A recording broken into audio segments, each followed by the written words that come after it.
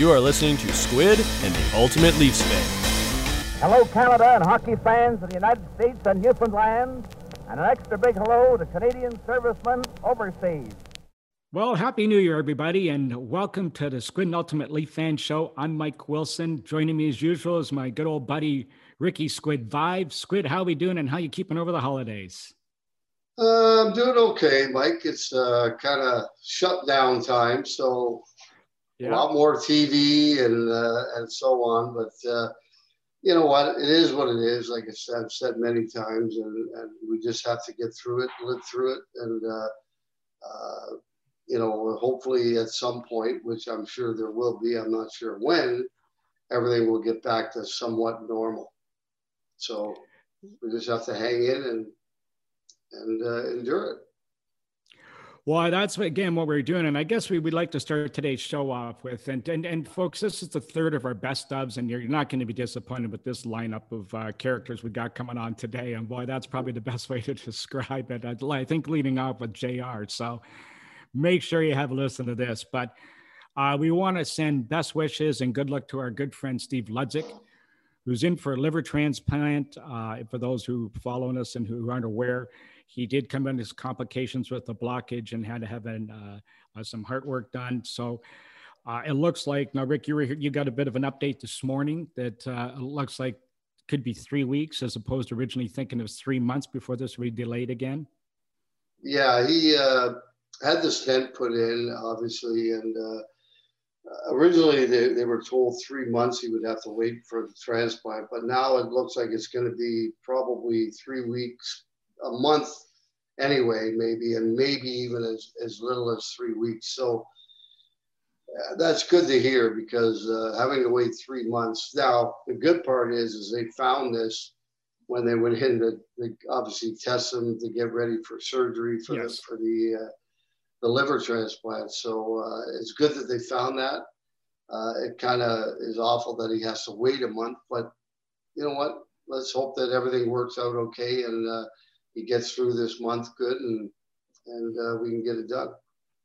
Well, he's a pretty resilient guy and a strong guy with a very positive and upbeat attitude, which every time we talk to him, he is. And I'm sure if anybody's going to pull this through, he definitely will with flying colors. So all the best to Ludsey moving forward.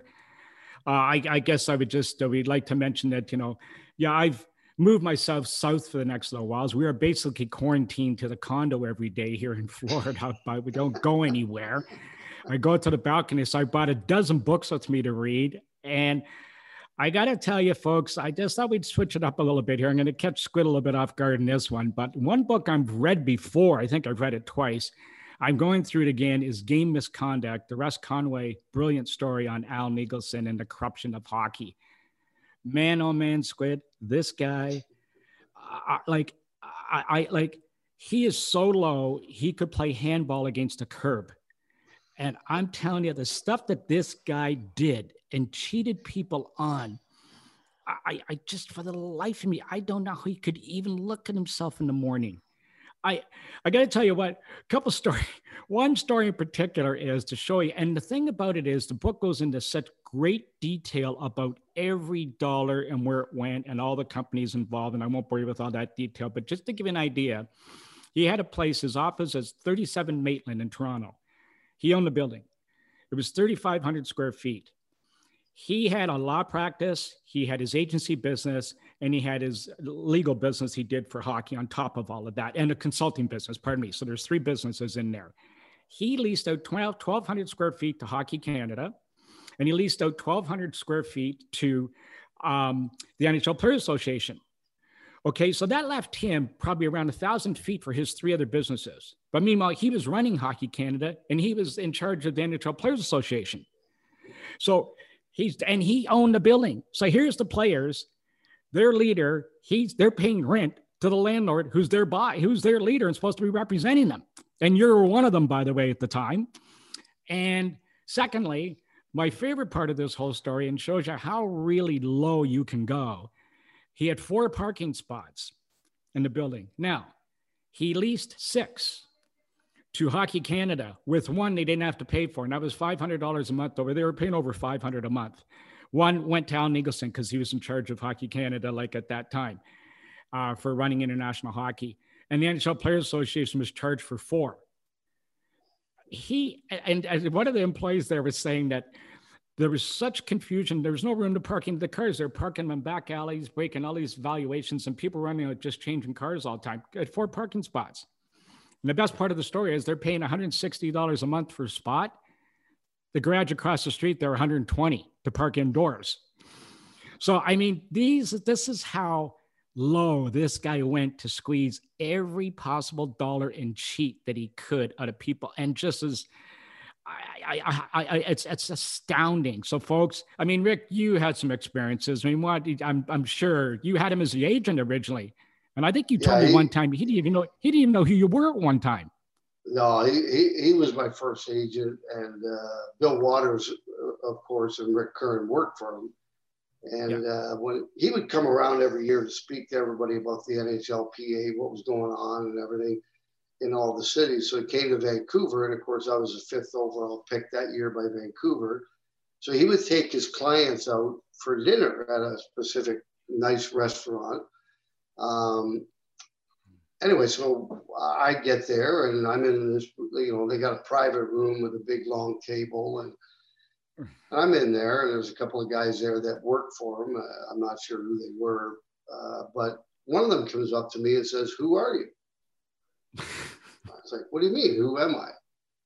He goes, "Well, Al doesn't know your name." I just kind of went, "Really?" I was a 5th pick overall. I've been his client for 2 years now, and he doesn't know who the hell I am. But anyway, and then of course, fast forward to, I can't remember if it was after the first 50-goal season or the third one or the other. He called, I think it was the first actually, and he called one day and the phone rang and it was him. He said, "Al Eagleson here, Rick. I know I can make you a lot more money in this city," and so on and so forth, on and on and on. And of course I said, I have no doubt you probably could, Al, but I'm with Bill now because he left Al, him and Rick Curran. And I said, I'm pretty happy where I am. And so that was the end of that. Well, now, when you were at the Leafs, now you went to some of those meetings, I think, didn't you? The talk is like anybody would open their mouth, he would just bully them or beat them down. So guys are just absolutely terrified to ask a question. Was that always true? Yeah. In fact, I was on the executive in, I believe it was 86 or 87. We were negotiating a new CBA, and we were down in at the Breakers where he had his condo and everything else. And anyway, we were meeting, but the funny thing was, I see in recent years when there's been negotiations and you see Fair or whoever the head of the PA is, and they're going in to negotiate, and there's like 8 or 10 players going in. I'm thinking, well, that's kind of weird. Like, we never did that. It was just Al. he would always go negotiate on his own. And I remember we were sitting there, and we wanted 3 things. We wanted free agency from 32 to 28. We wanted salary disclosure, and we wanted to get rid of recallable waivers. Yeah. Anyway, he comes in with this big 400 game thing that you were going to get 250,000 cash at age 55, and if you played 400 games, which I had already played, and all I had to do was play 1 more game to qualify. And so anyway, first question somebody asked him was, how are we going to get cash? Like, what about the government? They're going to want their cut. And I believe it was either me or Steve Casper that asked the question. And the first thing he did was he just attacked you like you were stupid, like you didn't know what the hell you were talking about and everything else. Because he wanted to belittle you so badly that you wouldn't stand up in front of the crowd again and ask another question. And that was kind of the way he did things. He attacked you, made you feel so bad that you weren't going to get up and ask any more questions. So that was Al Eagleson to a T. Well, and just to further that story you touched on with the $250,000 payment for 400 games, being in the financial business, I know a little bit about this, very little, about pension fund surplus. And usually that money, it can be distributed to shareholders or who's ever involved. And at this point in time, it was the players' money. But what he was doing, it was going back to the owners, and they were using that surplus to actually fund that part of it. And I know it's a sticky point with you guys, so I don't want to get any too farther into this, but just goes to show you how deep this book goes. So guys, I'll leave it at this here. If you get a chance, you really want to read about scandalous issues. Never mind, he makes Bernie Madoff look like Mother Teresa. Okay, so let me tell you, I can't even imagine what's in there. Then I'll have to get it and read it.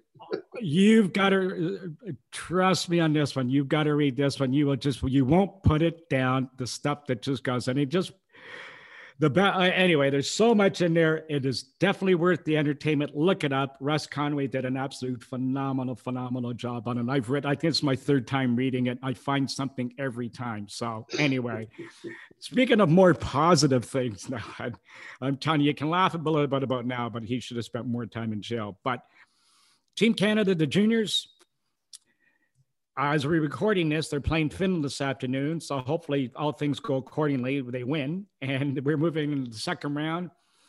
What do you think of the format so far? I mean, some of these teams are just getting annihilated. Should there maybe be a restructuring of some of the talent level? You know, I don't know if that's absolutely necessary, Mike. I think during this tournament in particular, I mean, you've had teams that have had when they played Germany, they had 8 of the regulars up, you know, so with the COVID problem. So, I mean, I think this is kind of an outlier. I mean, I think every other year, there are a couple of teams at the bottom that end up getting regulated anyway, that are not very good. And so you have, 8 teams or 10 teams, I think, in it. And, the bottom 2 are usually pretty weak and they get clobbered by the best teams. So, I mean, maybe there's a way of eliminating 2 teams. I'm not sure because that brings it to 6. That's not very many. So I think you leave it status quo and hope that we don't have another year like this year where teams are losing 7, 8 players because they test positive for COVID. So, when they played Germany, I know that was the case, and they clobbered them 16-2 when normally that would not happen. No, you're right. And I think, in fairness, I think we got to give it another year before it just seems to be the big topic this day about the imbalance of the talent level. And I think as we're speaking here and you're listening to this, they should be playing either Saturday or Sunday. I don't know when they'll be playing, depending on what happens today. But the hockey gets much better from here on in, and you'll start seeing, I think the level of play will increase dramatically. So we're looking forward to that. January 13th, the Leafs open against Montreal. Canadian division. The Canadian division, we asked for it, got it. And we're looking for it. I can't wait. I mean, I'm really excited to see just the Canadian teams playing against one another. And, because everybody always, there's always a thing in Canada with who's the best Canadian team and all this, every year it's always brought up who's going to be the best Canadian. Well, we're going to find out who's going to be the best Canadian team, because that's all they're playing all year, 56 games. And I can't wait because I think it's going to be great. I'm all set here too. Myself, I'm waiting. Got the NHL Center Ice package all ready to go, and we're all set up January 13th, and I'll be right front. Won't be missing a minute. So we're ready to go. Well, I think, Squid, it's time maybe to pass it off to our guests. We want to thank them all for joining in this part of the year. We got off to a great start, I think, with all these guys. Gave us some great insights, some great stories. We're really excited about getting started in the new year. We've got a number of guests lined up that I think you guys out there, listeners, are going to really enjoy. But maybe we want to take a minute here and have a listen to what some of these guys said and remind you of some of the stories that were out there. Okay, so without further ado, here's some of our reviews from the past couple of months. Our guest today has a very impressive resume. 20-year career, 500-goal scorer. Much like you, part of the 50-goal club a couple times. Almost an average of a point a game over 1,363 games. Represented his country in international play, the USA, of course, I'm talking about. And one of the lovable, colorful characters in the game of hockey. We welcome Jeremy Roenick. I don't know if you've heard my story about Gordie Howe dumping snow on my head when I was 7 years old. So it was in Hartford. We were practicing, and we had a game, and I rushed out of the locker room after our game because the Hartford Whalers were coming on to do their pregame skate, their morning skate. It was at our local arena, and remember, all the kids are hanging over the glass and they're looking and they're watching. Gordie Howe, Mark Howe, Marty Howe. Were on the same team at that time. This is like 1977, 1978, and Gordie Howe came by me and picked up some snow and dumped it on my head. And I was like, he came by and winked at me. And it was like the coolest thing that had ever happened to me. It's Gordie Howe just dumped snow on my head. He didn't dump snow on anybody else's head. He dumped it on mine. And, it was one of the coolest things. And I think that's where I really found out that athletes can really make a difference and really give kids something to work for. You can, idolize these guys and give people stories and just give them a nice warm feeling in their hearts. And I tried to do that when I became pro, but I moved all the way up and down the Eastern Seaboard a lot. I went to Connecticut a couple times, New York. I moved to Virginia when I was 10 years old and actually played in Virginia for, believe it or not, and then flew up to Newark on weekends to play for the New Jersey Rockets. And the New Jersey Rockets was one of the best teams in the country. And we won 2 national championships. But my mom would take me out of school at about 1:30 every Friday, take me to the airport, and I'd jump on a People's Express out of Dulles Airport, fly up to Newark. I'd get picked up by one of my teammates' moms, and we'd go right to practice or right to a game. And I did that every weekend for 80, 85 some odd games, and then national championships. And it was really crazy. It was a nutty way to be on the best teams. But, then up to high school, went to the Thayer Academy at Tony Amonte, as you know, yeah. Squid. He was my line mate at Thayer Academy. We won 2 New England championships, had an amazing team. And, to have a line mate like Tony Amonte in high school and then be able to play in the pros, like in Chicago with Tony and Philly with Tony, was a very rare thing. But I call Tony he's my soulmate of line mates. It was crazy because I was 14 years old. So it was that time to possibly maybe go play juniors. I was playing and I was a freshman. I think I was a freshman in high school, and I stayed behind a couple years in school because of my lack of schooling that hockey took away when traveling. It wasn't because of my grades. It wasn't because how dumb or smart I was, even though that wasn't there either. But so I was 14 playing high school hockey, and I was a freshman, and I get a call from Charlie Henry. And Charlie Henry was the GM of Hull, who was Wayne Gretzky's junior team. And I knew a lot about the juniors because I would go up to Canada and watch. I would go up to Montreal really and watch the Verdun Canadians play. Verdun was one of the better Quebec teams, Quebec major junior teams up there. So my dad and I would drive on weekends just to go watch junior hockey players play, and I thought it was awesome. So I knew what it was all about. And so Charlie Henry goes, Wayne Gretzky's coming to Boston and wants to invite you to a game and breakfast and talk about maybe going to play for us. What are you're shitting me? What are you talking about? Wayne Gretzky wants to come see me. I'm literally 14 years old. I'm 120 pounds. I'm this little pipsqueak of a guy. Granted, I was good, but I mean, Wayne Gretzky's going to come to Boston. He wants to see me. I said, sure. So, I mean, my dad and mom, we went down to Boston. We went to the hotel. Wayne Gretzky came down, had breakfast with us, took me into Boston Garden, into the locker room, and pretty much showed me what it was like, being a pro. And I couldn't believe it. Like, it was hard for me to speak what was going on, seeing Paul Coffey and Mark Messier and Anderson and all these guys that I watch on television, and brought me in after the game also, and was telling me all about Hull and how it helped your career and playing in the best players and the best talent. And I just didn't know what to say. The only problem was my mom was totally against it. So I was like, oh yeah, I'll go play for Wayne Gretzky's team. Wayne Gretzky, how can you say no to Wayne Gretzky?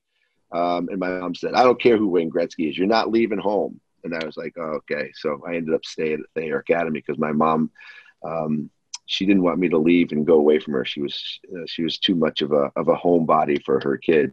And so really cool. It was really cool to have Wayne Gretzky looking at me at the time. And it was fun. I told this story with him. So 1991. So this is only 7 years after was my first All-Star game in Chicago. And who sat right next to me in the locker room, my first All-Star game in Chicago, obviously my home city, was Wayne Gretzky. And I said, Wayne, I said, how weird is this, right? 7 years ago, you're asking me to go play for your junior team. And now I'm sitting right next to you in an All-Star game. How about that, big boy? And he's like, it's amazing. It was a fun story. And one of your favorites, I'd like you to touch on, was Wayne Van Dorp. Yeah, Swoop. We call him Big Swoop. Yeah. You want to talk about a guy who, thank goodness he played in the National Hockey League, because he definitely wasn't going to be a teacher. That's for sure. One of my he's one of my favorite teammates for a lot of reasons, because he was one of those guys. He's like, he would come into the locker room like, hey guys, what's going on? Who are we playing today? And we're like, hey Swoop, what's going on? You ready? Yeah, I'm ready. Right? Big fighter, right out of Vancouver, and couldn't score a goal if you hit the ocean if you put him on the beach, with luck. But he could fight, and he was tough. Too. And he was big. This big old head of his, right? He's so intimidating, but he's a big teddy bear, right? He's the nicest guy. I'm still friends with him today, and I think he laughs when I describe what Swoop was like. I remember, and this is perfect vintage Wayne Van Dorp.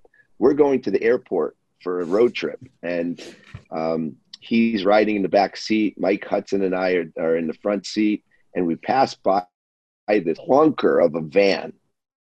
I mean, it's falling apart. It says it's rust all over the sides. It's an old looks like one of those bands that was going to Woodstock, back in the 60s, right? And on the side it says with a phone number, and Swoop picks up the phone and calls this person and says, I want to buy your van, man. And the guy, and I'm like, you're really going to buy that van? He's like, sure. He goes, how much you want for the van? The guy says like $1,500, and Swoop goes, I'll give you $500 for the van.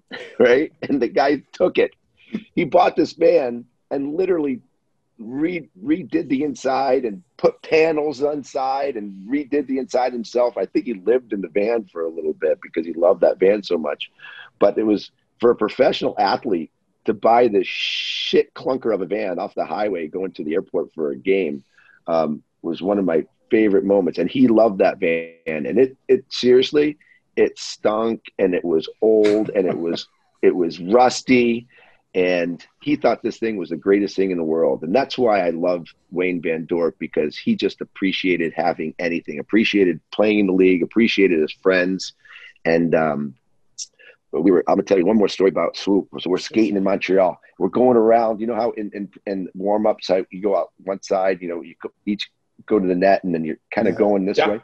Well, Wayne wasn't watching where he was going. He was too busy in Montreal looking up in the stands as we're skating around. And I'm skating, and we come to the middle, and I look up, and here's Swoop coming at me. Now, he outweighed me by about 150 pounds, and I didn't know what to do, and I had nothing else to do. So the only thing I could do is drop my shoulder really quick and lay a shoulder right into his chest. And I hit Wayne Van Dorp so hard in the warm-ups in Montreal, right?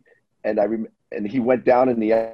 He almost got knocked out. And I remember we came into the locker room after warm-ups, and he goes, nice hit, kid. And I'm like, that's just Swoop, right? He just didn't care. He goes, nice hit, kid. And, he's a wonderful man. I was at this game, and you're playing the Leafs in the playoffs. Yep. I was doing Leafs TV at the time, Yeah, by you the were. way, too. The pre And- and the post game shows. And the puck goes in your end. You back to get it. And Tucker, I think he started at center ice and built steam up and ran you and hit you behind the net. Yep. The hit was probably one of the hardest hits I've ever seen. You're on the receiving end, so you can verify that. The crowd actually stopped, and the players actually stopped and went silent because they thought, what just happened? Oh. You looked like a drunken sailor walking off the Yep. ice. You walked off the ice, but I remember thinking to myself, okay, if this guy comes back, Oh. we're in big trouble. And you remember you scored the overtime goal, and you didn't do the finger. Yeah. You skated the whole lap of the ice and let the fans know who scored the goal. Yeah. I remember that hit. I was coming around the net, and he caught me. He caught me kind of like the way that I was explaining. I like to catch people. He cut me off on the side of the net, and he hit me so hard. I literally went black, went blind. I sat there, I couldn't see anything. I felt like, Droopy the dog. I was like, Yeah. it was, again, one of the hardest I've ever been hit. But it was crazy because the biggest hit happened later. When you scored the goal. Yes. When I that's scored right. the goal. Kapanen. That's right. Sammy Kapanen, little Sammy Kapanen. Yeah. He hit Sammy Kapanen so hard. Darcy Tucker is a tough mother, and he's a guy that you know how he's going to play. I love Darcy too. He's a friend of mine. I love him. He hit Sammy Kapanen so hard against the boards. Yeah. And Sammy did the duck. He didn't know where he was, right? By the way, players today, if they got hit like Sammy Kapanen, they'd be done for 3 months. 3 months they'd be out of the game if they got hit like Sammy Kapanen got hit in this game. Sammy Kapanen, the warrior, true heart and soul guy he is, he stood up. He started trying to get to the bench. The fans are going crazy. I mean, that place was as loud as I've ever heard it at the Air Canada. It was the Air Canada Center at the time, I think. Yeah. And the place is going nuts. We're in overtime, and Sammy Kapanen is literally falling, and he has the duck legs, and he doesn't know where to go. And I remember Keith Primo stepped off the bench and literally, gave him the hook to bring him into the bench. He couldn't find where the bench was. So he gets off. I jump on. The puck goes down the ice, and I think it was Brian Leach or Sundin that turned the puck over inside the blue line.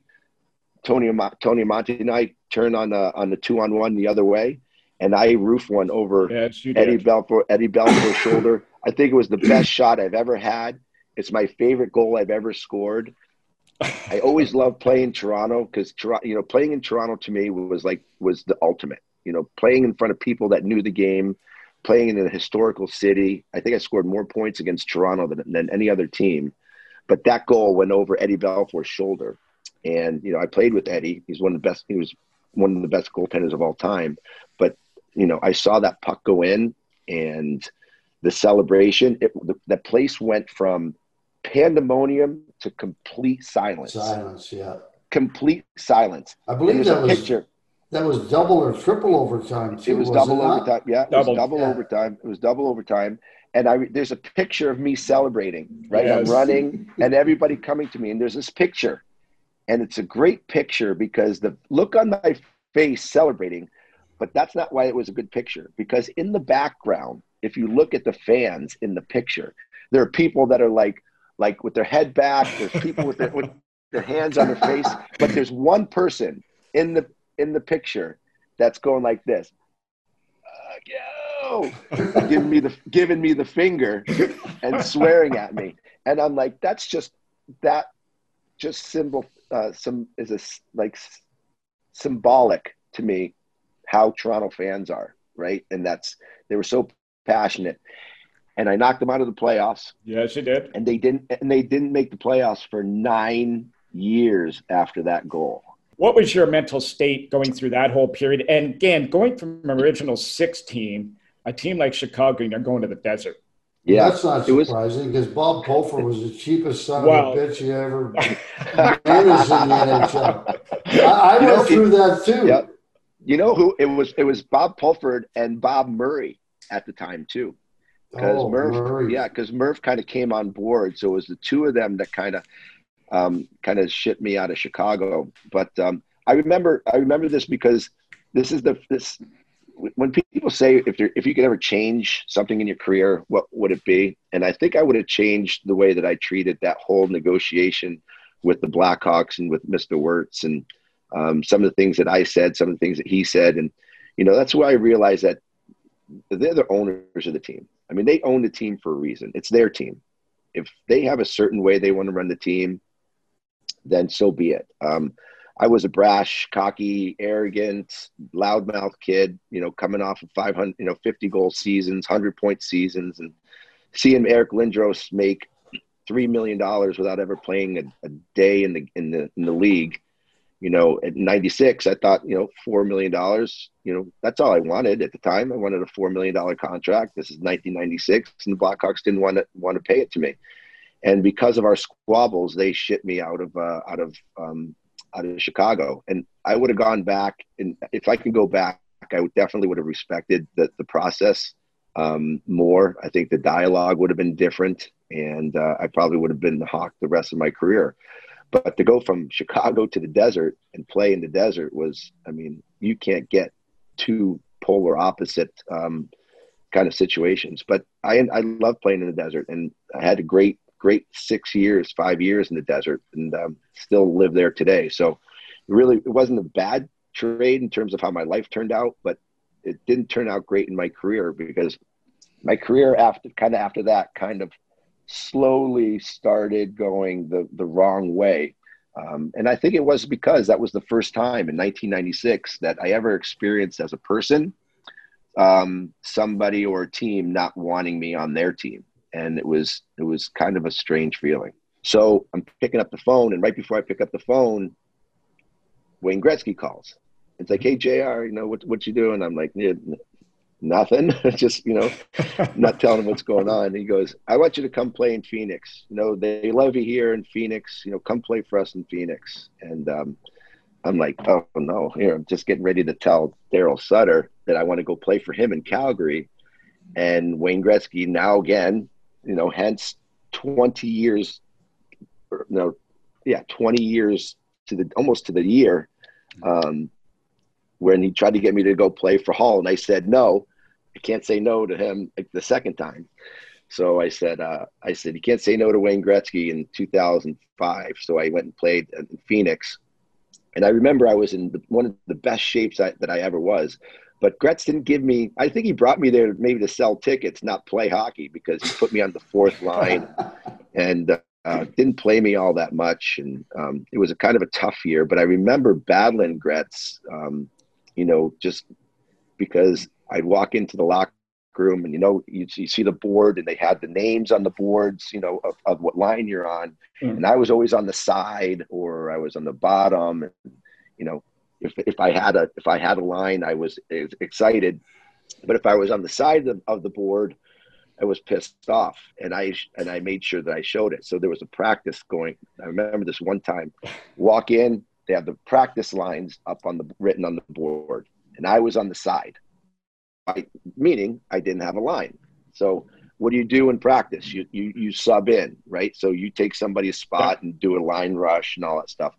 And I remember we're doing line rushes, doing 3-on-2s and 3-on-3s and, line rushes back and forth. And I'm standing against the boards, and I'm just standing on the boards with my arm on the boards, and I'm staring at Gretz, and Gretz is standing at the red line watching. And I'm just standing there, and I'm looking at him with my arm like this, and I just keep staring at Gretz. And Gretz goes, "Are you going to take a rush? Are you going to take a line rush?" And I said, "Are you going to give me a line?"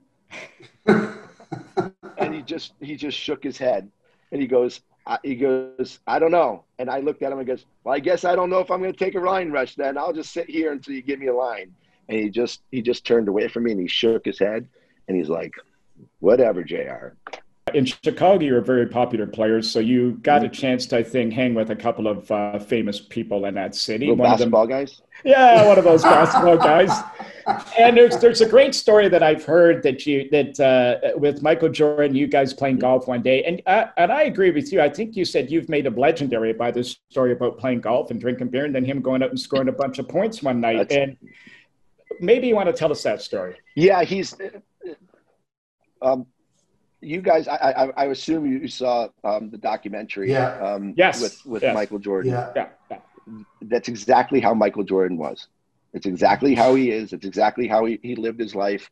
Exactly how he wanted everybody. He wanted everybody at their best. I've never seen a competitor or an athlete so focused, so determined, so just so ready to and prepared to play his sport. I mean, Michael was the ultimate competitor. He made everybody better. He dragged people into the fights, into the games, and he hated to lose. Boy, did he hate to lose. And it goes back to the golf round. It's a Sunday night, and I get a call. It's in April, right before the playoffs are getting ready to start. And the weather is actually pretty nice at the time. And Jordan says, "Meet me at the golf course, Sunset Ridge, 7 o'clock. We're teeing it up." So I get there. We play 18 holes. I beat him for a few grand. And it's 10 o'clock, 10:30 in the morning. And I think we're done. We don't have a game that night. We have the day off. The Bulls are playing Cleveland that night. So I'm thinking, play 18. He's going to go back and take a nap, get ready for the game. I'm getting ready to leave. He goes, "Let's go play 18 more." I'm like, "You can play 18 more. You want to play 36? He's like, "Yeah, I got to get my money back." So he orders a bunch of beers, and we go back out and play another 18. We polished off probably a case between the two of us. And I beat him for a couple more grand. And after, it was about 3 o'clock now, 3 o'clock in the afternoon. And he's getting in the car. He has a car picking him up to take him to the game down the Chicago Stadium. He's going right from the golf course to the game. And I'm like, "Mike, I'm making sure I'm calling my bookie. I'm putting a bet on Cleveland tonight. No way you guys winning tonight." He goes, "Tell you what, I'll bet you what I lost you today. We win by 20 and I scored it. No question." I'm like, "You're on." He dunks 52 and they win by like 26.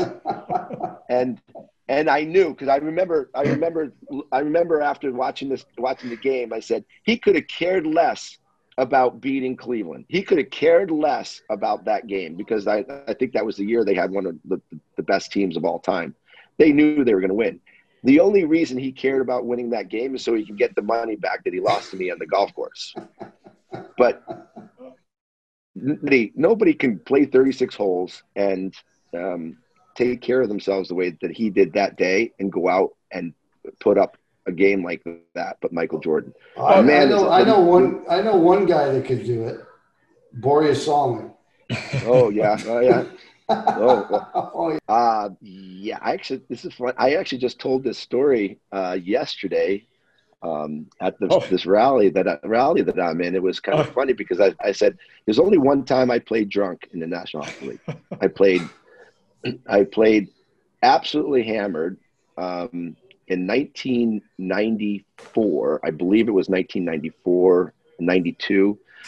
So, you know, we had strikes, and lockouts and strikes. Well, at this time of the year, it was right before playoffs. There's 2 games left before playoffs. So we were talking with NHLPA that the best time to strike was right before playoffs, because as you guys know, the salaries stop once playoffs, and that's when the teams make their money, is during the playoffs, right? Because they don't have to pay the players. So our best bargaining power was to strike right at the end of the season, right before playoffs. So we weren't going to play in the playoffs. So I remember the last game of the season, we're in Detroit, and we're striking. We're definitely striking. So we're getting ready to play Detroit, and nobody's going to go to the rink. We're going to go to the professional ballet over in Windsor. So a bunch of us get in the car, get in the cabs, and we go through the tunnel at like 12 o'clock in the afternoon. And we're going to go have lunch at the ballet in Windsor. And we're sitting at the club, and we're drinking, and we're enjoying the ballet. And it's about 4 o'clock, and it's like, we still haven't gotten the call. We haven't gotten the call. Like, we're waiting for the call to say, okay, boys, we're striking. No call. Finally, Chelly calls I think it was, I can't forget who it was at the time, was the head of the PA, but said, what's going on? It's 4 o'clock in the afternoon. Now it's 4:30, 5 o'clock. Are we striking or what? When are you going to announce the strike? And he goes, oh, we're not striking today. We're striking tomorrow. What? We're not striking today. And we're hammered, all of us.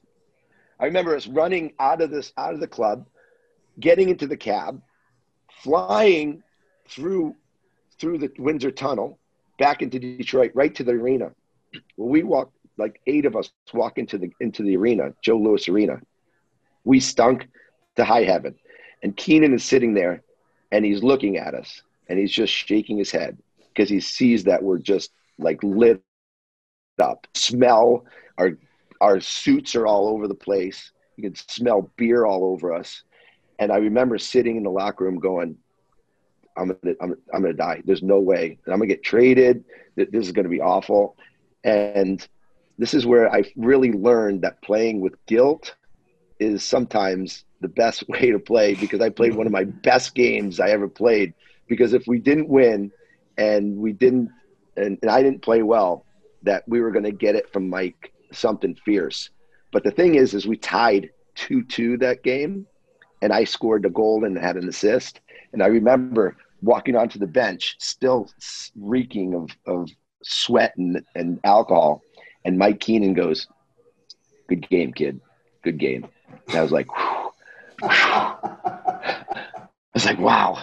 I said, I slipped by that one. Squid, our guest today, is one of those types that needs no formal introduction, and simply stating his first name says it all. The first overall pick in the 1985 draft by the Leafs, after a stellar career in the WHL, converted from D to a forward, made the all-rookie team after setting a Leaf goal-scoring record of 34 goals, which has been broken since by some kid that I forgot his name.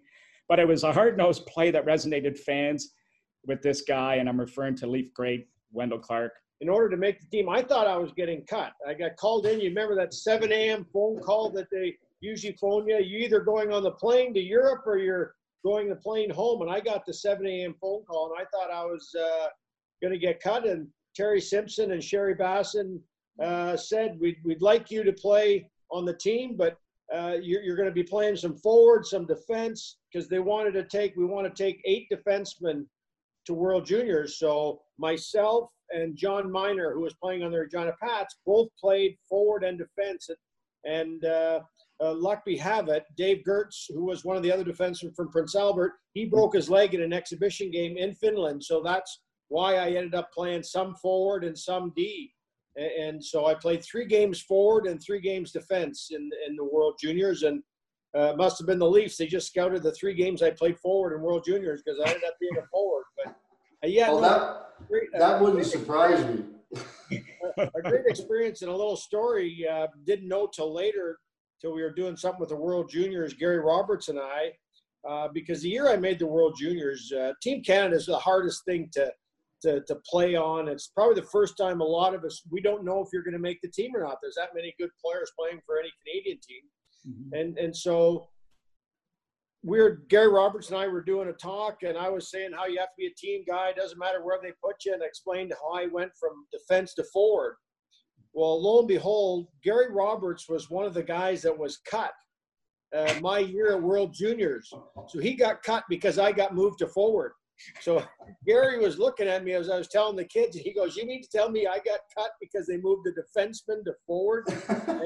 And that year, Todd Gill got cut, Joe Noondike got cut, Gary Roberts got cut, and Patrick Waugh got cut from that World Junior team. Craig Billington beat out Patrick Waugh on the World Junior teams. You never know, later, Patrick Waugh, one of the best ever. Gary Roberts, Nui, Hall of Famer. You never know that Team Canada. That's the toughest thing. I know, Rick, you played in some of the Team Canada stuff, and that's some of the hardest because everybody's good. Here you're an 18-year-old kid coming from Kelvington, Saskatchewan, coming to this draft. You're the first pick taken row. You're sitting at the table with the owner, and Bob Stellick tells a story that during that time, I don't know if you remember this or not, Ballard's trying to hire him away from Central Scouting, and you're really uncomfortable because they start talking about salary and bonus and all this kind of stuff, and you wanted to leave, and Howard said, just sit there, it's fine. And they're negotiating right in front of you, and you just kept trying to turn your head. So what was going through your mind when all this was all going on? No, like you say, it's all really a blur. You're a kid, you're getting drafted. It's the least nervous probably at the time of the draft because I ended up going first. I didn't have to wait. But then you're nervous. You're meeting all the people. Ricky was there at the draft. That's the first time I met Rick. He had black hair, not so much gray then when I first met Rick, but. And then you had hair. And I had hair then. But really just sitting at the table and really just everything is a blur, right? Right with that whole draft thing because it's all happening in front of you and even probably more when Rick got taken and everything. But you do everything on your own. There's not agents and groups and handlers and everybody telling you what's going on. You're really going. There as an 18-year-old kid, I know my interviews, I went dropped off in a cab the day before to do an interview with the Leafs, and you're going in the back door off church into the hot stove. So first time in around the building, and that's the door you go, and you can't, really, this is a door into the Maple Leaf Garden that you don't realize you're going into the hot stove and meeting the whole group of Dan Maloney and John Brophy and Jerry McNamara and the whole works there for the day before meeting. Now, Wendell, during one of your negotiations, your dad, Les, apparently hit it off with Harold quite well right off the bat. And there is a story that he actually gave him a satellite dish so he could watch the games back on the farm. Is that true? Yeah, isn't that it? A little difference in the money today. I got a $5,000 satellite dish, those great big dishes. Yeah. And he said, so your parents could watch the game. And lo and behold, my first tax receipt, I got the tax bill. So I ended up paying for half the dish anyway. I got the tax bill for the dish in about 6 months later. The mom and dad and Harold got along very well. Harold got along with a lot of the parents if he traveled out west a lot. I know that's when he'd run into Russ's mom, and then my mom and dad would either be Winnipeg, Calgary, Edmonton. They do those games, and he loves sitting in the stands or eating breakfast in the morning with the parents and just giving his 2 cents on the game or what's going on in the country, or he'd be asking the parents what's going on out west here with the politics and all that. So he loved talking all the time. You played for, I think, around 6 or 7, 6 coaches I've counted anyway, if my number's right. But and you got Ballard at the helm. Now, some of these coaches like Maloney, Burnsy, and Brof, the characters. And Uncle Hal running the show. I remember Boris Soloming telling us one time, he was on the show a while ago, and he said, driving to the rink every day, you're just going in and you're walking, what's it going to be today? Like, what could be going on in this circus today? Did you ever get those thoughts, like, especially with all those characters around you? Maybe speak to that.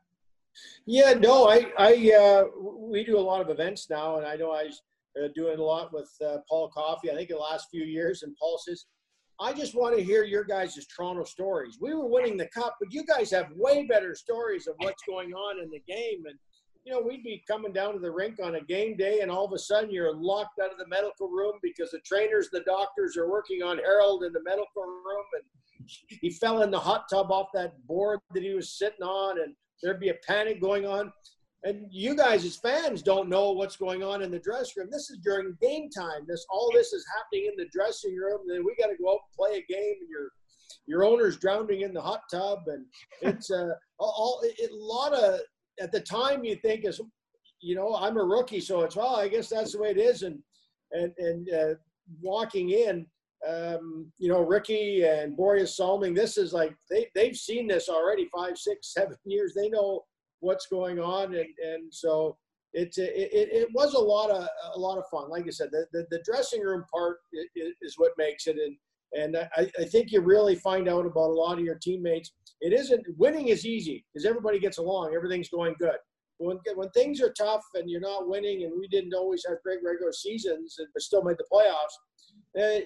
We had a pretty good group of guys that didn't point fingers, and they just went out and played. And a lot of times, there was fingers pointing at you from the outside, but that dressing room stayed pretty good in Toronto. And that's when you find about how strong a lot of the good character players that you have, that players that went on that did well after they left Toronto, like Rick went on to Chicago and Buffalo and kept putting stats up. Stevie Thomas went on, had a great career. Big Daddy went on and played a lot of years and came back again in '92 there. And Dave Ellett went on, and Craig Muni went on, played in cups in Edmonton that didn't really play much in Toronto. Like, we had some really good players that you could see were good because they went on to other teams and did well for a lot of years. Who was one of those guys that surprised you, was tougher than you would have thought he was to play against when he came into the league and went through it a couple of times? Or a couple guys? I don't know if anybody surprised you. You're pretty much ready for everybody. Yeah. And the players all know the players. When we still talk to the fans now, the fans are surprised, and the players go, no, we always knew he was pretty good. It's just people aren't thinking of him that way, or he's not covered as much because he's not playing in a big market. But I remember we were playing in a game once, and it might have been in Minnesota, and I hadn't, you're going through and who can play this way and who can play. I'm on the bench. I think I was asking, might have been Rick or Lehman or somebody, and I'm going, Brian McClellan, I've heard he's pretty tough, but I don't know. And all of a sudden he gets in a fight right in front of me with Big Daddy, and Brian McClellan could throw. It was a big lefty, and I'm going, okay, now he's tough. Yeah. But Brian was a guy that didn't want to do it, and it's not like, but he knew what he was doing. Like, he could play it. It was like one of the guys, just don't wake him up, because it's not that he wanted to do it, but he did know what he was doing as far as fighting. It's funny you bring that up, because it was in Minnesota as well, where Gary Nyland was a rookie, and Al McAdam was on Minnesota North Stars, played at the old Met Center there. And of course, I know Al from PEI, and he was a farm boy in PEI, and he was pretty darn tough for a guy that wasn't, extremely big. And Gary kept giving it to him all night and calling him an old man. And Gary, I said, you better be careful. I said, he's pretty tough. Yeah, he's old. And sure enough, he just kept it up. And then they dropped the gloves. McAdam hit him about 6 times. There was blood everywhere. And then came to the bench. I looked at Gary, and Gary looked at me, and he said, don't say it. And I said, no, I won't. Now, the other one is, Wendell, like the family, you touched on your family connections, Joey Kocher and Barry Melrose. Now, there was word at one time, and I'll give you a chance to defend yourself here, that they would always like to have Kocher on the ice with you when you played the Red Wings, because they think you might ease up a little bit and not go quite as hard in your cousin. But I would suggest that's not your character. No, they pretty much played the same. That happened in '87. They put Joey on playing, and we just, but I wasn't fighting Probert in the playoffs then either. But Joey could play hockey. He proved it winning. I think he's won 4 Stanley Cups or 3 Stanley Cups playing and coaching. But we played hard, but it wasn't. We weren't the Sutter family, so because we come from the same town, we weren't going to be fighting on each other. And I wouldn't be intimidating Joey in any form because he was as good or better than anybody at what he did. So it's just one of those things. We all came from Kelvington, the Melrose, the Kochers, the Clarks. We're all related through marriage. In a small town, we're all touching somewhere along the ways. But no, it was just a great rivalry. My first time in Detroit, a little story about Joey. Yep. Joey invited me out for dinner before the game. I guess we played there Friday, so Thursday we go in, and Joey invites me out for dinner. And his roommate at the time, he didn't tell me, and I didn't know anything about it, was Bob Probert. So that night, I'm eating with Bob Probert, who ended up fighting about 8 times the rest of my career. But it's just one of those things, the people you meet, and it's one of the greatest things about our game of hockey. No matter how we all played, and we got to do a lot of charity and alumni stuff post regular season. It's great seeing all the characters on the different teams, and we all have the same things in common. You may have not got along on the ice then, but we're thick as thieves in alumni stuff because we all live the same life. Our guest today is considered one of the good guys in the game. Played 16 years as a pro, won a Stanley Cup, moved into broadcasting, and now serves as the executive director of the NHL Alumni Association. Glenn Healy, take us through playing hockey out there and starting. How did you get stuck in goal? Were you the smallest guy in the street or something, or the youngest guy? No, well, Pickering is the home of an 8-reactor nuclear power plant, right? So leave Toronto, and it's east you smell it and south you step in it. And then you found it. Here we go. When I started, it was my dad came from Scotland after World War II, and all of the people in our church league, their kids were playing hockey. And so my dad immediately thought, well, then we've got to play as well. And so my first year, they used to have, and this really dates me, this wouldn't date Rick, but they had the buzzer system. So you were on for 2 minutes, and then the buzzer would go off, and you would go off. And then that buzzer would go off, and you go back on. So I played that entire first year, get on the ice, buzzer would go off, I would go to change, and by the time I got to the bench, because I couldn't skate, I'm back on. I've never left the ice. So I'm the only guy in the Holy Redeemer Hockey Association that played every minute of every game all year long, because I never got to the bench. But I spent the first year never touching the puck, and my dad was a genius scout. He said, well, if you can't go get the puck, why don't you let the puck come to him and make him a goalie? And that was where the legacy began. Pretty significant hockey hotbeds in Toronto and Michigan. You moved to LA, and you're playing there. So talk about the experience playing there. And part two of that question, and all of a sudden, you know I'm going to go with this, August 9th, 1988, the hockey world turns upside down when this guy number 99 shows up in town. So the difference is going between before and after. I didn't realize we traded for Wolf Paymont. Did we get Wolf? You got him. Okay. You got him for Bernie Nichols. Yeah. The first year in LA, we wore the yellow pants and the yellow sweaters, and we had Culver City Ice Arena, which Rick would remember really well. I mean, at one point, it got so bad, we didn't even have lines on the ice at Culver City. I would take the net and put it where I thought it would be, and if they scored on me stick side, I just moved the net, right? Now, hey, there we go. I got that problem fixed. And so, but we were a team that were full of witty goon talkers. Like, we could beat anybody up. And I remember my first game in training camp, we finished the game in Duncan, BC against Vancouver with 3 players on each bench. And college guys thinking, this is the NHL? Like, this is what I signed up for? Okay. And then we did get 99, and that year training camp was in Victoria, British Columbia. And I sat beside Wayne through that training camp. And I spent the entire training camp not picking his brain, not seeing what Grant Fuhr was like, not understanding what it was like to win championships, but basically telling all of the media to please get off my equipment. You're standing on my goal pads. You're standing on my skate. Would you please give me some room? And so it was a unique experience. We had more members of the press at our training camp than the Stanley Cup final the year before. And Wayne, one player, simply took us to one of the best teams in hockey, and not only built that franchise up from what would have been just a mediocre team to a dynasty, to Stanley Cup champs, to opening hockey all across the South, from Anaheim, from Tampa to Florida to San Jose, you name it. I mean, it just opened the doors for all of us to have an ability to go from 16 teams to 21 teams and now to 32 teams. And if Wayne had stayed in Edmonton, I don't think we would have seen that Southern growth. So one player made for a lot of players getting jobs, a lot of families getting fed at the table every night. And so I can't say enough good about him. And I remember one of the first days of the year, Robbie Fatour called me in the office and said, he was the coach, said, you know what your job is this year? And I'm thinking, okay, backup, starter, what would it be? He said, make sure you stop Wayne Gretzky in practice, because if you don't, you're out of here in a hurry. So if I ever tried in practice, Ricky, maybe not against you, but when it came to 99, you're looking at George Vezina in the net come practice time.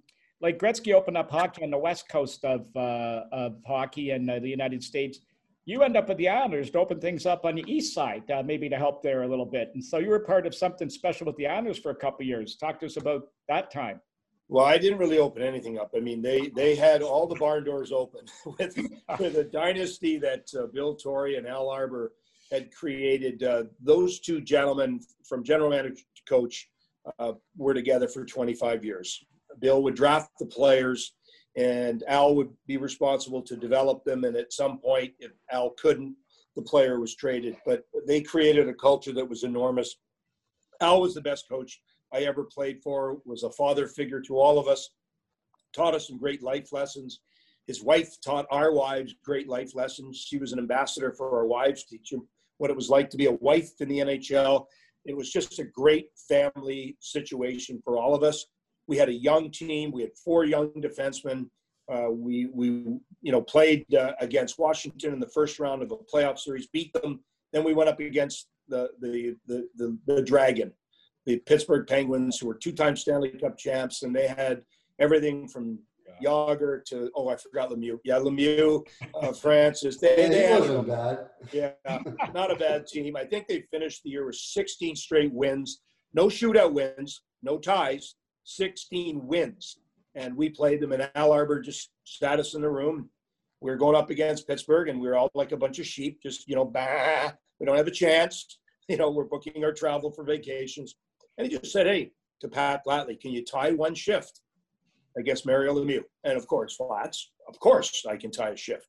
And then Ray Ferraro, yes, I can. And Claude Loiselle, all the way down the list.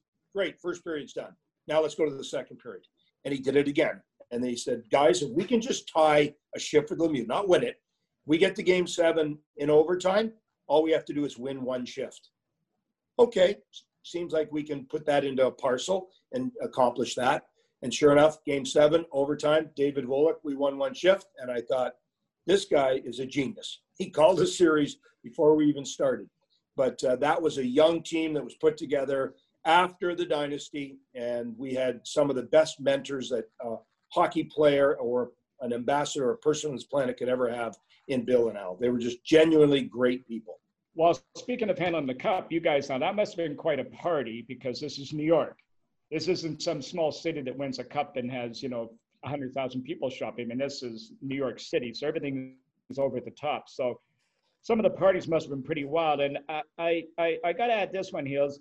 1995, they started giving players a cup for the day. Now, is that a coincidence because of what you guys did, or anything you guys were doing with the cup that had them do that, or because it all of a sudden coincidentally just started the next year?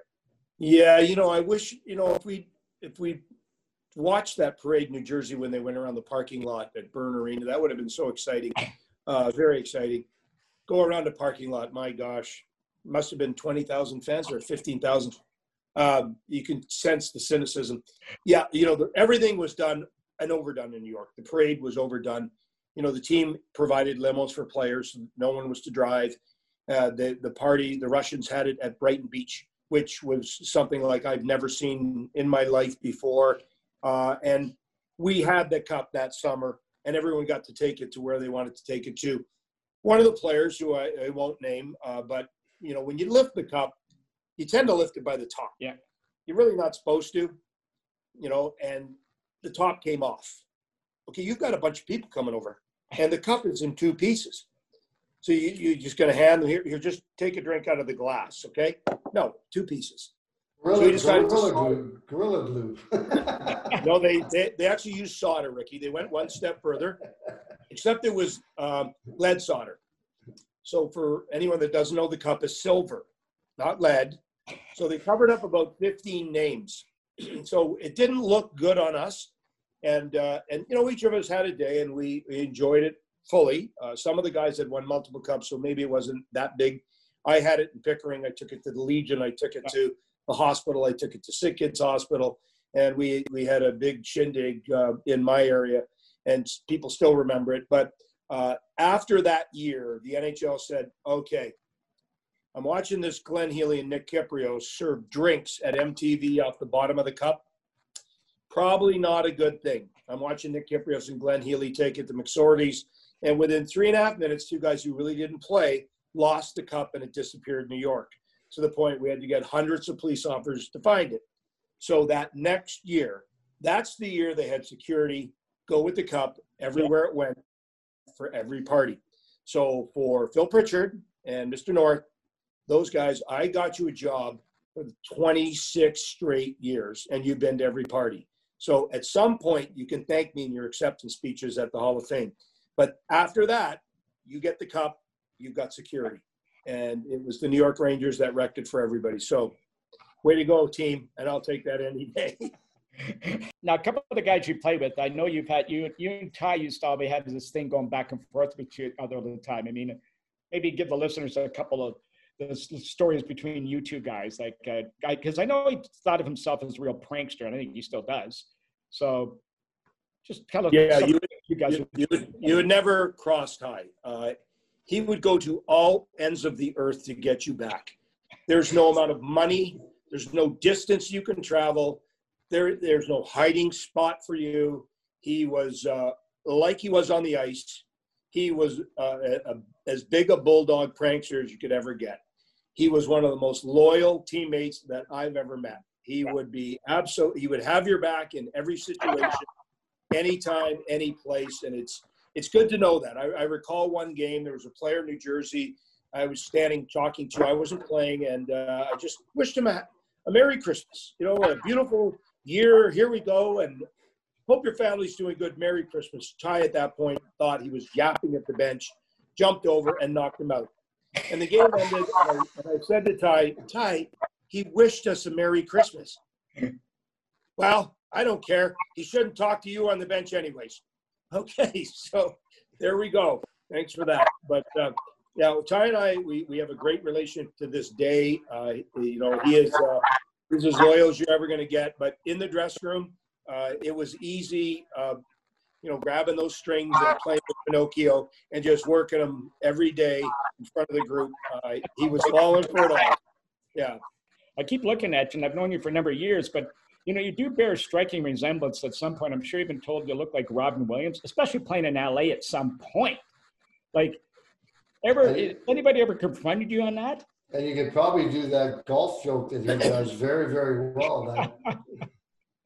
But we were on my honeymoon in Bermuda, and you know, I thought time to get away. You know, getting out of New York, season's over.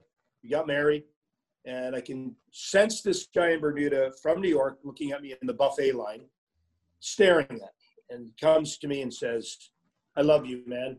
I watch you all the time." And he had his thick New York accent. You know, you on TV all the time, and I can't get enough of you. I love you, man. Well, can I get an autograph? I'm like, sure, yeah, no problem. So he comes over. I said, what's your name? So-and-so. Glenn Healy, give it to him. He goes, you're not Robin Williams. I never fucking said I was. Okay? And again, he walked away. So, yeah, it's been said a couple times, but no, not quite as funny as Robin. He was a lot better looking, but I'll take the compliment. So. And I've had a really great time with you guys as well. Could you do the spiel on the golf that he did, though, as good as him? I bet you could with your accent. I have to give up my day job. I don't know if I do that.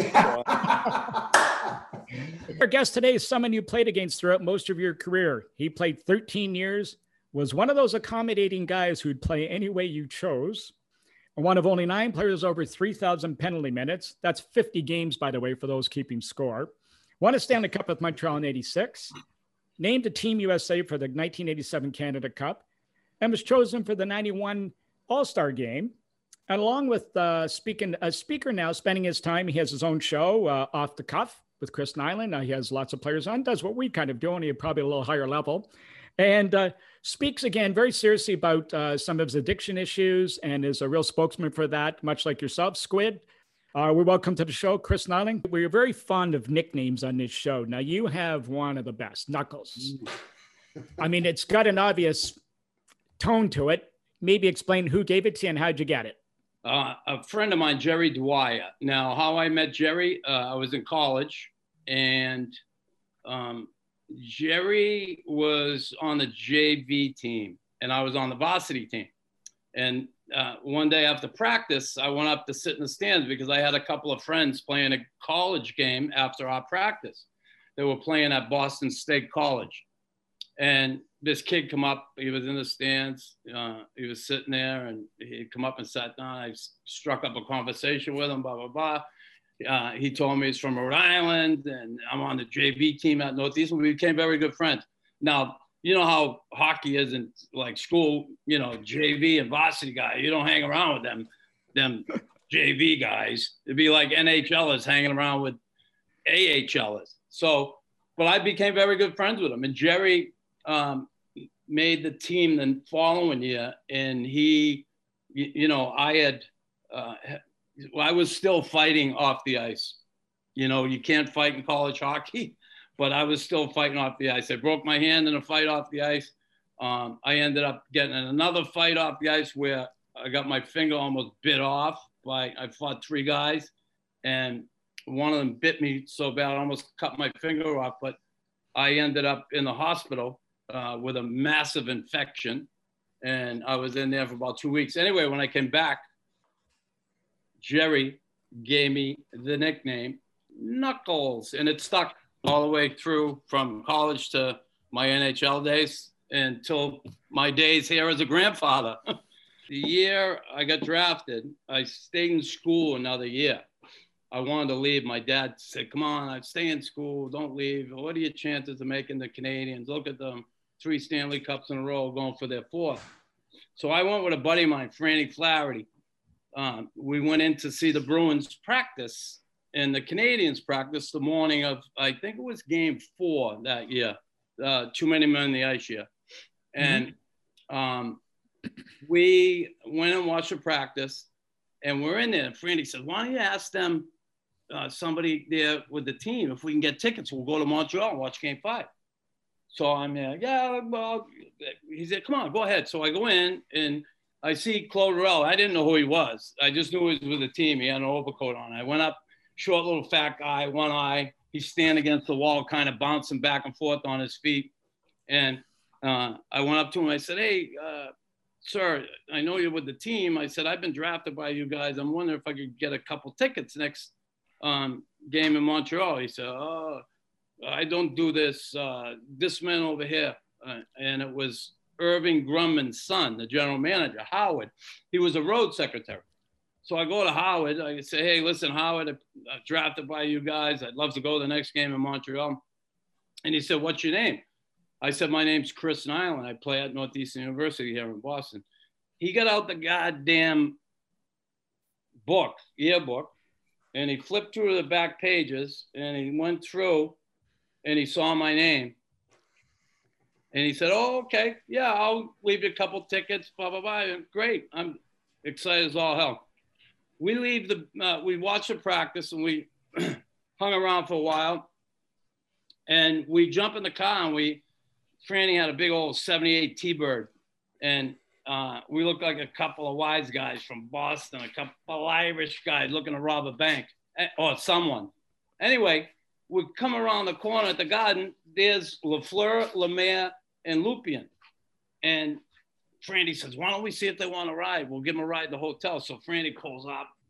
Say, you guys want to ride the hotel?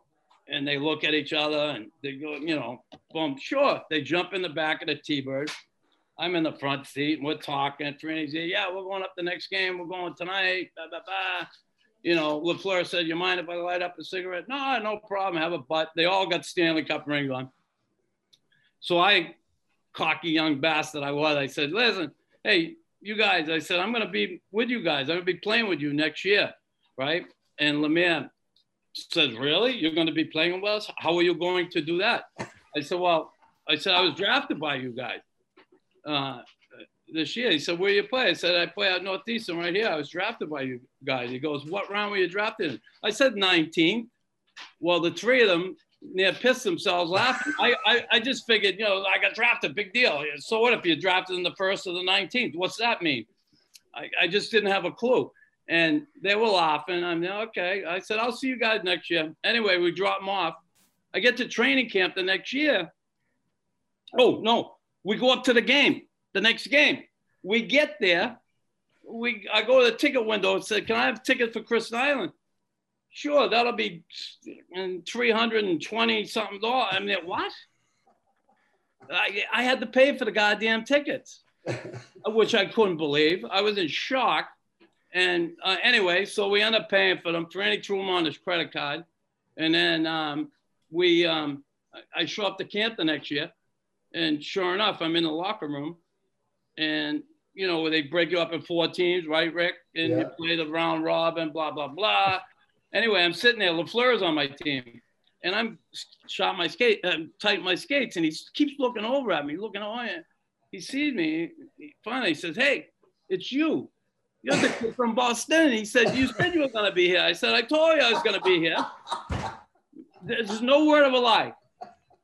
I go out on the ice. We play the game. Who's against? I'm out in the face-off. And Big Gilles Lupien's there. He's looking at me. And I'm, oh, no, I'm in a fight already. I just got here. I'm going to get a fight already. And he's looking at me. He says, hey, Tabarnak. He said, it's you, the kid from Boston. You said you were going to be here. I said, I told you I was going to be here. January 27th, 1988. Let's get back to talking a little bit about where you were traveling to. Now, you were moved to the New York Rangers. I mean, the hockey gods are probably thinking of all places to get traded to. First off, Montreal drafts you, arch rival. And then the second probably worst place to go would be for rivalry for Bostonians would be New York. And there you're off to the Rangers. How did that all take place that day? That almost broke me. Now, I never, once I came to Canadian, like I told you, I'm extremely loyal to family, friends, and certainly my hockey team, my teammates. And that, I was devastated when that happened. I don't know how guys do it. I just don't. Everybody says, oh, it's part of the game. It's the business. Oh, yeah? Up your ass with that one, with me, because like I never wanted to play with another team once I came to Canadians and once I established myself here. I made a deal with myself early on that I was never going to let a coach tell me or even make the inference that I should go out there and fight. Now, listen, I know coaches, they're going to put me on the ice in situations, stuff like that. I had a coach, Jacques Lemaire, who took me out of those situations. Mm-hmm. So there's a respect thing there going on with me. Well, I'll respect you, you respect me. You're going to disrespect me? Well, see you later. And I had that happen with the coach here at the time, Jean Perron. He went around the room in Hartford. We were going through a tough time, losing some games. And Jean went around the room to everybody. He came to me and he said, Chris Nilan, when is the last time you had a fight? And I said, what do you know about fighting? You wouldn't be able to stick up for your mother if someone grabbed a pocketbook. I give it to him. And anyway, he wasn't happy with that. I did it in front of everybody. And I remember going back, played that night, and then went to Buffalo, and Jacques Leperrier. Well, I went to practice that morning. I had a different jersey on. I wasn't with my line for the first time, Gainey and Niall, Gainey and Carbonell. And I went back to the hotel, had lunch. I just knew something was coming. I was having a hard time. Anyway, I got back to the room, and Jacques Leperrier called me assistant coach. He said, hey, knock. I said, what's up, Lappy? He said, listen, the coach, he want to talk with you down his room. I said, hey, Lappy, listen, you know I love you. I respect you. I said, if the fucking coach wants to talk to me, tell him to get on the phone and call me himself. I hung up, and 2 minutes later, he called me. And he said, Chris, yeah, what's up? He goes, can you come down to the room? I want to talk with you about your ice time. So I'm okay. I walked down the room. The door's wide open. And I walk in. I said, so what's up? He said, Serge is on the phone. And I was like, my heart dropped, And I got on with Serge, and he said, big boy, I'm going to trade you. And I said, where'd you trade me to? And he said, St. Louis. I said, Serge, I don't want to go to St. Louis. I don't even want to leave the Canadians, but I ain't going to St. Louis. He said, well, where do you want to go? And I said, I'd like to go to Boston. He said, I can't do that. And I knew Phil kind of always liked me, always talked to me when I was down there, say hi and bye and friendly. And New York was close to Boston, my family and stuff. So I said, listen, can I go to the Rangers? And he had already traded me to St. Louis. He said, let me call you back. And he did it. Now, Big Serge, I talked to him afterwards, and I love Serge. And Serge, Pat Burns was in the minors at the time. And Serge told me, he said, oh, I didn't think Pat was ready. It was either you or the coach. And, I just didn't think Pat was ready. Although Pat was ready 2 months later. Hello? So don't bullshit me, Serge. But I put Serge in a bad spot, the way I look at it now, and I did. I wish he would have chose me over that, because honestly, Jean Perron, he got a Stanley Cup as a coach, but he was a meathead, and he just didn't understand the game. He couldn't. It was crazy. But anyway, I put that behind me with him. But he is a meathead, and he. Anyway, I ended up going there to New York, and I was devastated. Honestly, it almost broke me. I didn't allow it to, though. The one thing that saved me was that I stayed true to myself. I always said I was going to never let someone do that to me. And that was my only saving grace. And the fact that I went on and, I did my job. I stuck up for my teammates. I was always there. My teammates, they needed me in New York. There's no question. Playing in the Patrick division there at Philadelphia, used to push them around all the time. And then I went on to Boston. But like I said, it almost broke me. It didn't. And, it just wasn't the same. I always found myself kind of measuring everything to the Canadians, because everything was done first class. It was the best. I loved it. It's all I knew as a pro. So it was hard for me to ever move on from that. Or also is that guy, that's trying to make a name for himself by coming after somebody like yourself. Did you ever kind of give them that opportunity just to get themselves better with their coach, say? Well, Linsman was always that yappy little yappy. and like, I like Kenny. I met him after hockey. He's an awesome guy. I get along great with him. But Kenny was one of them. Gary Risling was a real yippee yapper. Yeah. I couldn't stand Rizza. But he was a funny bastard when it's all said and done. Paul Baxter, another one. I threw a puck off his head one game, split him wide open in the penalty box. He stuck me in the eye with his stick, cut me. I tried to fight him. He turtled on me, got in the box. He said, I'm going to give you it in the other eye now. I said, oh, yeah. And I looked down, the pucks were there next to Claude Mouton, frozen. I picked the puck up. I stood up and I fired it right off the head. 10 stitches. Then I went after him while I was getting stitched by Dr. Mulder. You ever see Paul Baxter ask him the story? You will laugh your ass off. Anyway, just funny, those guys, those pests like that. Who gave you the best chirp of all those guys? Linsman was a chirp. Flurry a little bit, right? Mouthy little feel. Hey, where's your bucket? What bucket? It's the one you need to carry the puck in. Just stupid stuff. Just a little bit about, from your personal side again, you did have a connection through family to a pretty famous Bostonian who was not really a law-abiding citizen through marriage. And he was a hockey fan and a good fan of yours, and used to come to some games in Montreal and Whitey Bulger. Yeah. How did that all develop? Well, it was through relations through your wife. Just through marriage, and I had a relationship with him. Some people over the course of the years talking about that, or people bring it up. I usually, sometimes I don't like going there because people seem to have something wrong with it. Here's the deal. I married into that. I understood what he did for a living. I did not take part in any of that. He was always good with me. It's not like I condone what he did, and he ultimately paid the price not long ago at the age of 90 years old in a wheelchair. He got beaten to death in prison. And, I remember my ex-wife asking me, is it wrong that I feel bad that, for someone who caused so much pain and misery in other people's lives, that I feel bad for what happened to them? I said, no, it's not, because it wasn't all pain and misery in your life. You had a different relationship with that person that other people didn't. And, people can stand back and sit in judgment. I don't sit in judgment of people. Do your thing. I never like sitting in judgment of anybody to begin with. Sit back and pick other people apart. Screw that.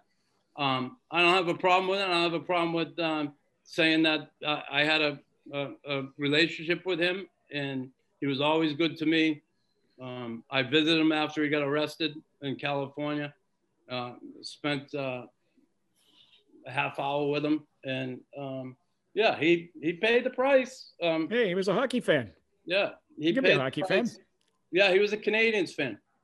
And he was a fan. So now there is a story that when he was arrested, one of the surprise things was they found a ring, which apparently was yours. Is that true? No. I had 2 Stanley Cup rings. I only won the cup once. I gave my father my ring. Yep. When I won the cup, and after Serge traded me, he brought me in one summer. The summer after, I was doing my golf tournament for the Children's Hospital. And he called me in and sat down, and he had another ring for me because he knew he gave mine to my dad, and he felt guilty for trading me. No. So those are the 2 rings. I have one of them, and my father has since, who's still alive, gave the other ring to my son. Jim had enough money to go, and I call him Jim. Jim had enough money to buy everybody a ring. Now we want to bring you our interview with Auston Matthews from a couple months ago, just during the lockout period, and just listen to what the young man has to say. So how's things go? How's the weather down here today, by the way? It's a little warm. I'm not sure it's too appealing to really anybody, but it's getting into those months of the summertime where it's 105 every day, all day. So not much to do outside, for the majority of the day, I guess. Yeah. So, I mean, one of the things we want to, of course, one of the things we want to talk about is, here, is this probably been the longest time you've been off skates since you've been a kid, like playing any kind of competitive hockey? Yeah, probably. I mean, I think from like my first year to like my 3rd, 4th year, like the off seasons, I've taken more and more time off of skating, but obviously this is a bit of a different situation. So definitely the most time off I think I've had, just not skating and just kind of unwinding. So how's the training going? It's good. I mean, it's been a bit different than your, I guess, average off season, but been making the most of it and doing everything I can to stay in shape and just be ready. Now you've got a built-in road hockey goalie living with you. So yeah. Is there any matches going on in the driveway? No, I lucked out having him here. Just somebody to shoot on and just kind of I guess go through this with. Whether it was shooting pucks, shooting hoops, just nice to kind of have somebody with you, right? Just to kind of pass the time. So here's one of the questions. I've been getting back to the training. Just got a lot of young viewers out there watching today. Take us through one of your workouts, like what you would do throughout the day as a training session. I mean, I've kind of done some different stuff, here. I think I'm starting to kind of get away from like heavy weightlifting, I think, and just trying to kind of get my body just kind of feeling good and just kind of moving as well as I can. Cause I mean, I'm pretty big and pretty strong, but I want to, kind of be able to move like some of these smaller guys are able to move. So just kind of been trying some different stuff and hopefully it kind of works out. Yeah. So have you been able to get on the ice at all in your quarantine period or down isolated? Yeah. Yeah, no, I have been to get on the ice. I'm lucky. So, I've been kind of trying to keep everything, shake the rust off and kind of stay in shape and just kind of get your timing and everything back, but obviously it's nothing like competitive NHL practice, right? So just trying to stay in that kind of motion and stuff. So when I am back, I can adjust quickly. The next thing now, psychologically, you're sitting at home and you're training, but nothing is like being at the rink or in your own real gym at the rink. Did you have to motivate yourself a little more to push yourself to stay training as hard as you do? Yeah, a little bit. I think, I don't think there's really any extra motivation. Obviously, we're hoping that we can come back and play, and there's obviously a Stanley Cup up for grabs. So, I think that's as much motivation as you need right there. Well, actually, I was going to say to you, now, as Freddie's landlord, who designate the chores around the house? You? No, I think it's a joint. Kind of production. I think everybody just kind of pitches in and does their part. But he's one of my closest friends on the team, and obviously he's like family to me. So I didn't hesitate to kind of invite him down here and stay with me. And I mean, he was nice enough to get me this really, really nice expensive coffee machine to kind of say thank you for letting him stay here. So it was very nice of him. He didn't need to do that. Well, that's pretty good. So I think so here's a couple of things here. I mean, Rick, if he can join us in here, we're going to get to him at some point. When you played in the North American World Cup for the North American team in World Cup as a rookie, did that how much impact did that have on you, or take some of that anxiety you might have had as a rookie with high expectations coming into the Toronto camp? Yeah, I mean, it was kind of one of those things. I didn't really know what to expect, right? Like I'd never. I'd play at some high levels. I played in the World Championships against NHL guys. In the Swiss League, you're playing against some ex-NHL veterans. So I didn't really know what to expect kind of going into it. Obviously, a lot of talented guys on the team. So I knew for myself, I was, starting off kind of as that 13th forward. So I kind of needed to earn my role and earn my position on the team. And, I was lucky enough to have guys around me that I've, known in the past or played with in the past to kind of help me adjust. But I think that was nice to kind of have that experience prior to my first NHL camp, just to, I think psychologically just, knowing that I can play and that I belong out here with some of the best players in the league, and obviously competing at a pretty high level in that tournament. Yeah, I mean, and you could see it. And I mean, I think the other thing too is a lot of you guys were all roughly the same age, all within a couple of years of each other. So I think that bonding amongst all of you must have gone a long way too, especially when you're away from the rink, and because you're all basically in the same boat. No, it absolutely did. And I think, the biggest moments that we had, I think of, you want to call bonding, was, definitely came outside of the rink, and, just dinners and stuff like that, and having a couple beers together and just kind of talking and just kind of bonding. So I think that stuff's super important. And like you said, we're all around the same age, all kind of going through I guess similar things, as far as our careers and how they're just kind of starting. So it was definitely an amazing experience. Which leads me to the next part that we're going to ask is Patrick Marleau. Now, there's a veteran who's been around, Hall of Famer to be for sure. And there's a guy that became a big brother to you and a number of the younger guys. I mean, we knew it seems like he was such a great guy. What was it about him that made this attraction and this bond with you and the other guys? That's a good question. I mean, honestly, he's just such a selfless person. Anything, he's just the guy that's always going to be there for you, no matter what the situation is or the scenario. And I think that's kind of something that, a lot of us kind of learned from him, and just, how he engages with each individual, with each teammate, staff member. I mean, he's the ultimate professional. So, those 2 years that I had with him were special ones. And even though we're not playing together anymore, I mean, he's a guy that he's a friend for life. So I'm really fortunate that I got the opportunity to play with him, and then obviously create that bond. Yeah, and I mean, you could see that almost filter throughout that club, because as I suspect, just the way you guys you guys all liked each other. Yeah. I mean, you could see the way you can tell when guys play together whether they actually like each other or not, and that's not always the case in professional sports. Yeah, I think it's different for everyone, and I mean, I've been lucky in my 4 seasons in Toronto. I mean, we've had great great teams, great guys. Sometimes you can have a bad egg, and that can kind of put a bit of a damper on the team. But I mean, in my 4 years, it's just been all great guys. Whether they're still in Toronto or not, they're guys that you're gonna have relationships with and friendships with for life. So I feel really fortunate for that, and obviously, Patty's one of those guys.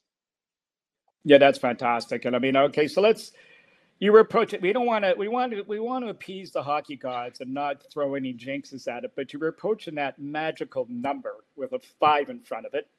And now, was there a point in time when you actually thought that was possible to reach that? I mean, obviously when you got to 47, but before that. And I only say that because now Rick, if he'll join us here at some point, when Rick was he was 22, by the way, when he scored scored 50 for the first time as a Maple Leaf. He said when he got to be at 45 goals, he realized never before had a Toronto player scored 50. Yeah. He didn't even know at that point. So what was your thoughts on all of that coming in?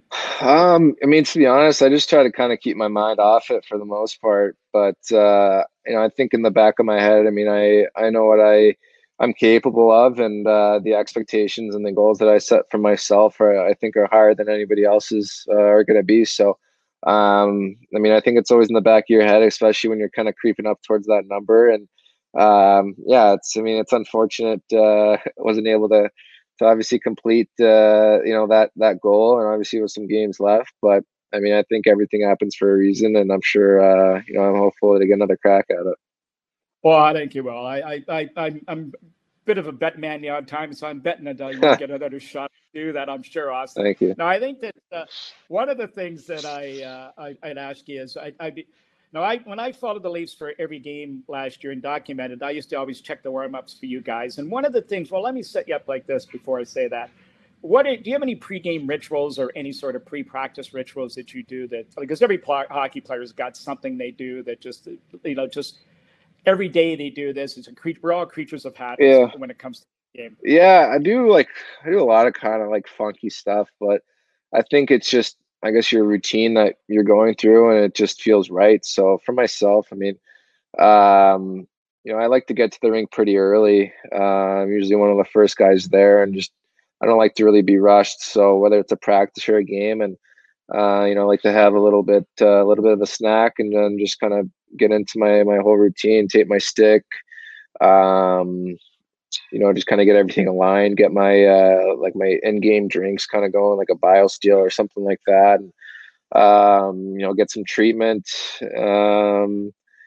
stretch, kind of do all these stretches in my warm-up all in the same order every time. And then, I get dressed, I put on the left, like my left shin pad first, my left sock, left skate, weird stuff. And then for some reason, when I get to like my elbow, I always put my right elbow pad on first. And then, I don't know, just like weird stuff, right? That, I don't know, I guess when you think about it, it sounds crazy, but it's just kind of one of those psychological things. And then, I say a prayer before I head out to warm-ups, and then it's kind of just game mode from there on.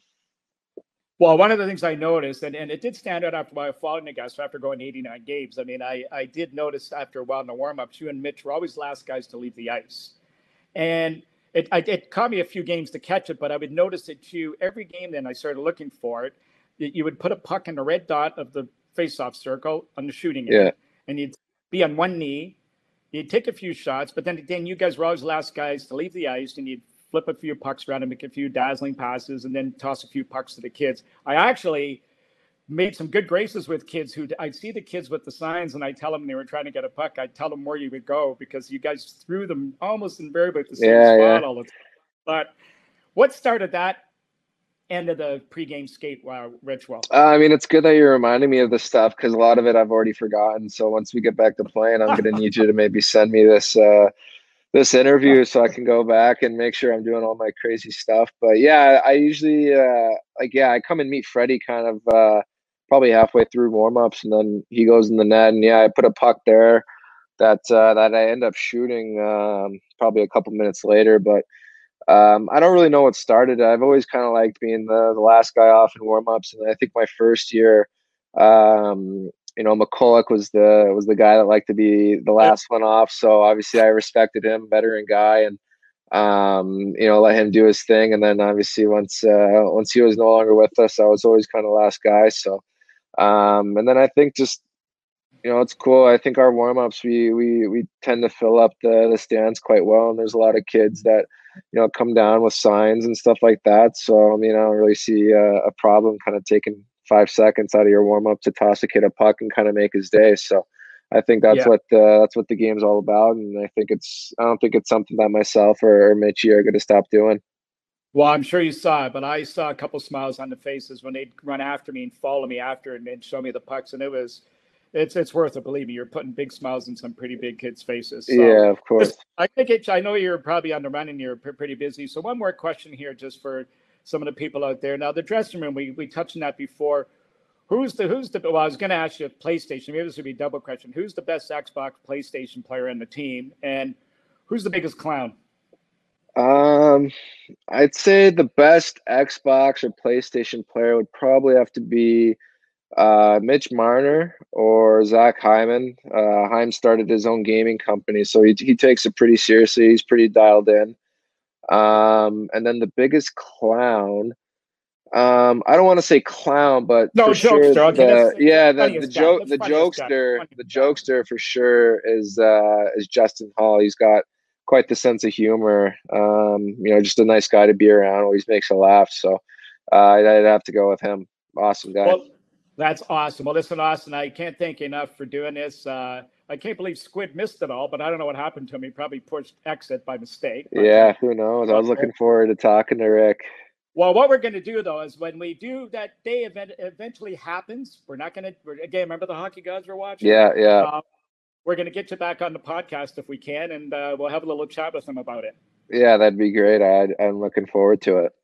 Well, Squid, there you go. That's part 3. As I said, some real characters, some great stories there. By the way, folks, if you would go to any of our iPod sites and you can find the full version of all those stories, but some great ones and some real characters. Wasn't there this year, hey, Squid? A lot of good characters, a lot of funny guys, and a lot of great guys too. I mean, I think if anybody listens to all those, they understand that hockey players are pretty funny and pretty good guys. They are. And they're normal human beings that like to have fun and are able to play hockey at a very high level. But these guys were all fantastic on the air. And very humble. Yeah. Very humble guys. Yeah. There's no bravado and banging their chests and all that. Always, if anything, to defer. And I mean, there's a guy, look at like Brad May from a couple shows ago. He didn't want to talk about his Stanley Cup because he had so much respect for you that he didn't want to, felt like he was rubbing it in your face. Yet you wanted to hear the stories. Yeah. Yeah, of course. I mean, just because I didn't win it doesn't mean that I can't be happy for other people that won it and enjoy the stories that I hear about, the parade or the cup going missing or whatever they did. I know a lot crazier things in the old days than current, but still a lot of good stories. Well, God, if I won a Stanley Cup, I think I'd be marching up and down like the subway every day and standing on the corner of Bloor and Young going, yes, me, Stanley Cup, look. I don't think I could ever give it up. My goodness. I mean, yeah, and you told him, never mind that. I want to hear the stories. But yeah. JR, of course, he's one of a kind. And we'll certainly get him back again. But folks, anyway, as I said, we're excited to get going. Next week, we'll be dropping our first one of the new year.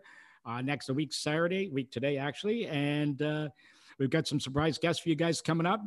Well, I hope everybody got through the New Year's okay. Hopefully we can get this COVID behind us and all that kind of stuff. And looking forward to get going started again. So Squid, looking forward to get started on Thursday. I can't wait. And can't wait. Very shortly, we're going to see pucks flying all over the place. And I'm looking forward to that. Well, we are already, but I mean, the real thing. And the NHL, the big guys. I'm talking about. The big boys. The big boys. And so excited about the all Canadian division. I think it's going to be, and you know what? I think that people are going to love it so much. I think it's going to help the league so much that I believe maybe that might be something that they might keep going forward. I certainly hope so. Yes. Geographically, it's probably not the best, and it doesn't set up the other divisions geographically that well for travel purposes. Yeah. But the excitement I think it's going to bring is going to be incredible. And of course, at the end of it all, only one of those 7 Canadian teams are going to make it to the semifinals. So that's kind of nice too, that, 6 of them are going to be gone. There's only going to be 1 left come semifinals. And we hope it's the right one. Okay. So yeah. We'll leave it at that. If you need any hints, just look behind Rick. That'll give you a bit of an idea who we're talking about. Okay. So anyway, folks, you can listen to our show on all the podcast networks. I understand from our producer, we're going to be on iTunes or Apple pretty soon, within the next couple of days. So we're on iTunes. I think that's Apple. We're on the podcast Bean, Podbean. Go to our YouTube page, Squid and the Ultimate Leafs Fan. Look up Rick Vaive on Instagram or on Twitter, the Ultimate Leaf Fan. We're all over the place. All you got to do is punch that in. You can find us and listen to some of those episodes while you're waiting for a new one to drop. But anyway, folks, great talking to you guys again. Great new year coming up. Hopefully all things turn around for us all. And we'll talk to you soon.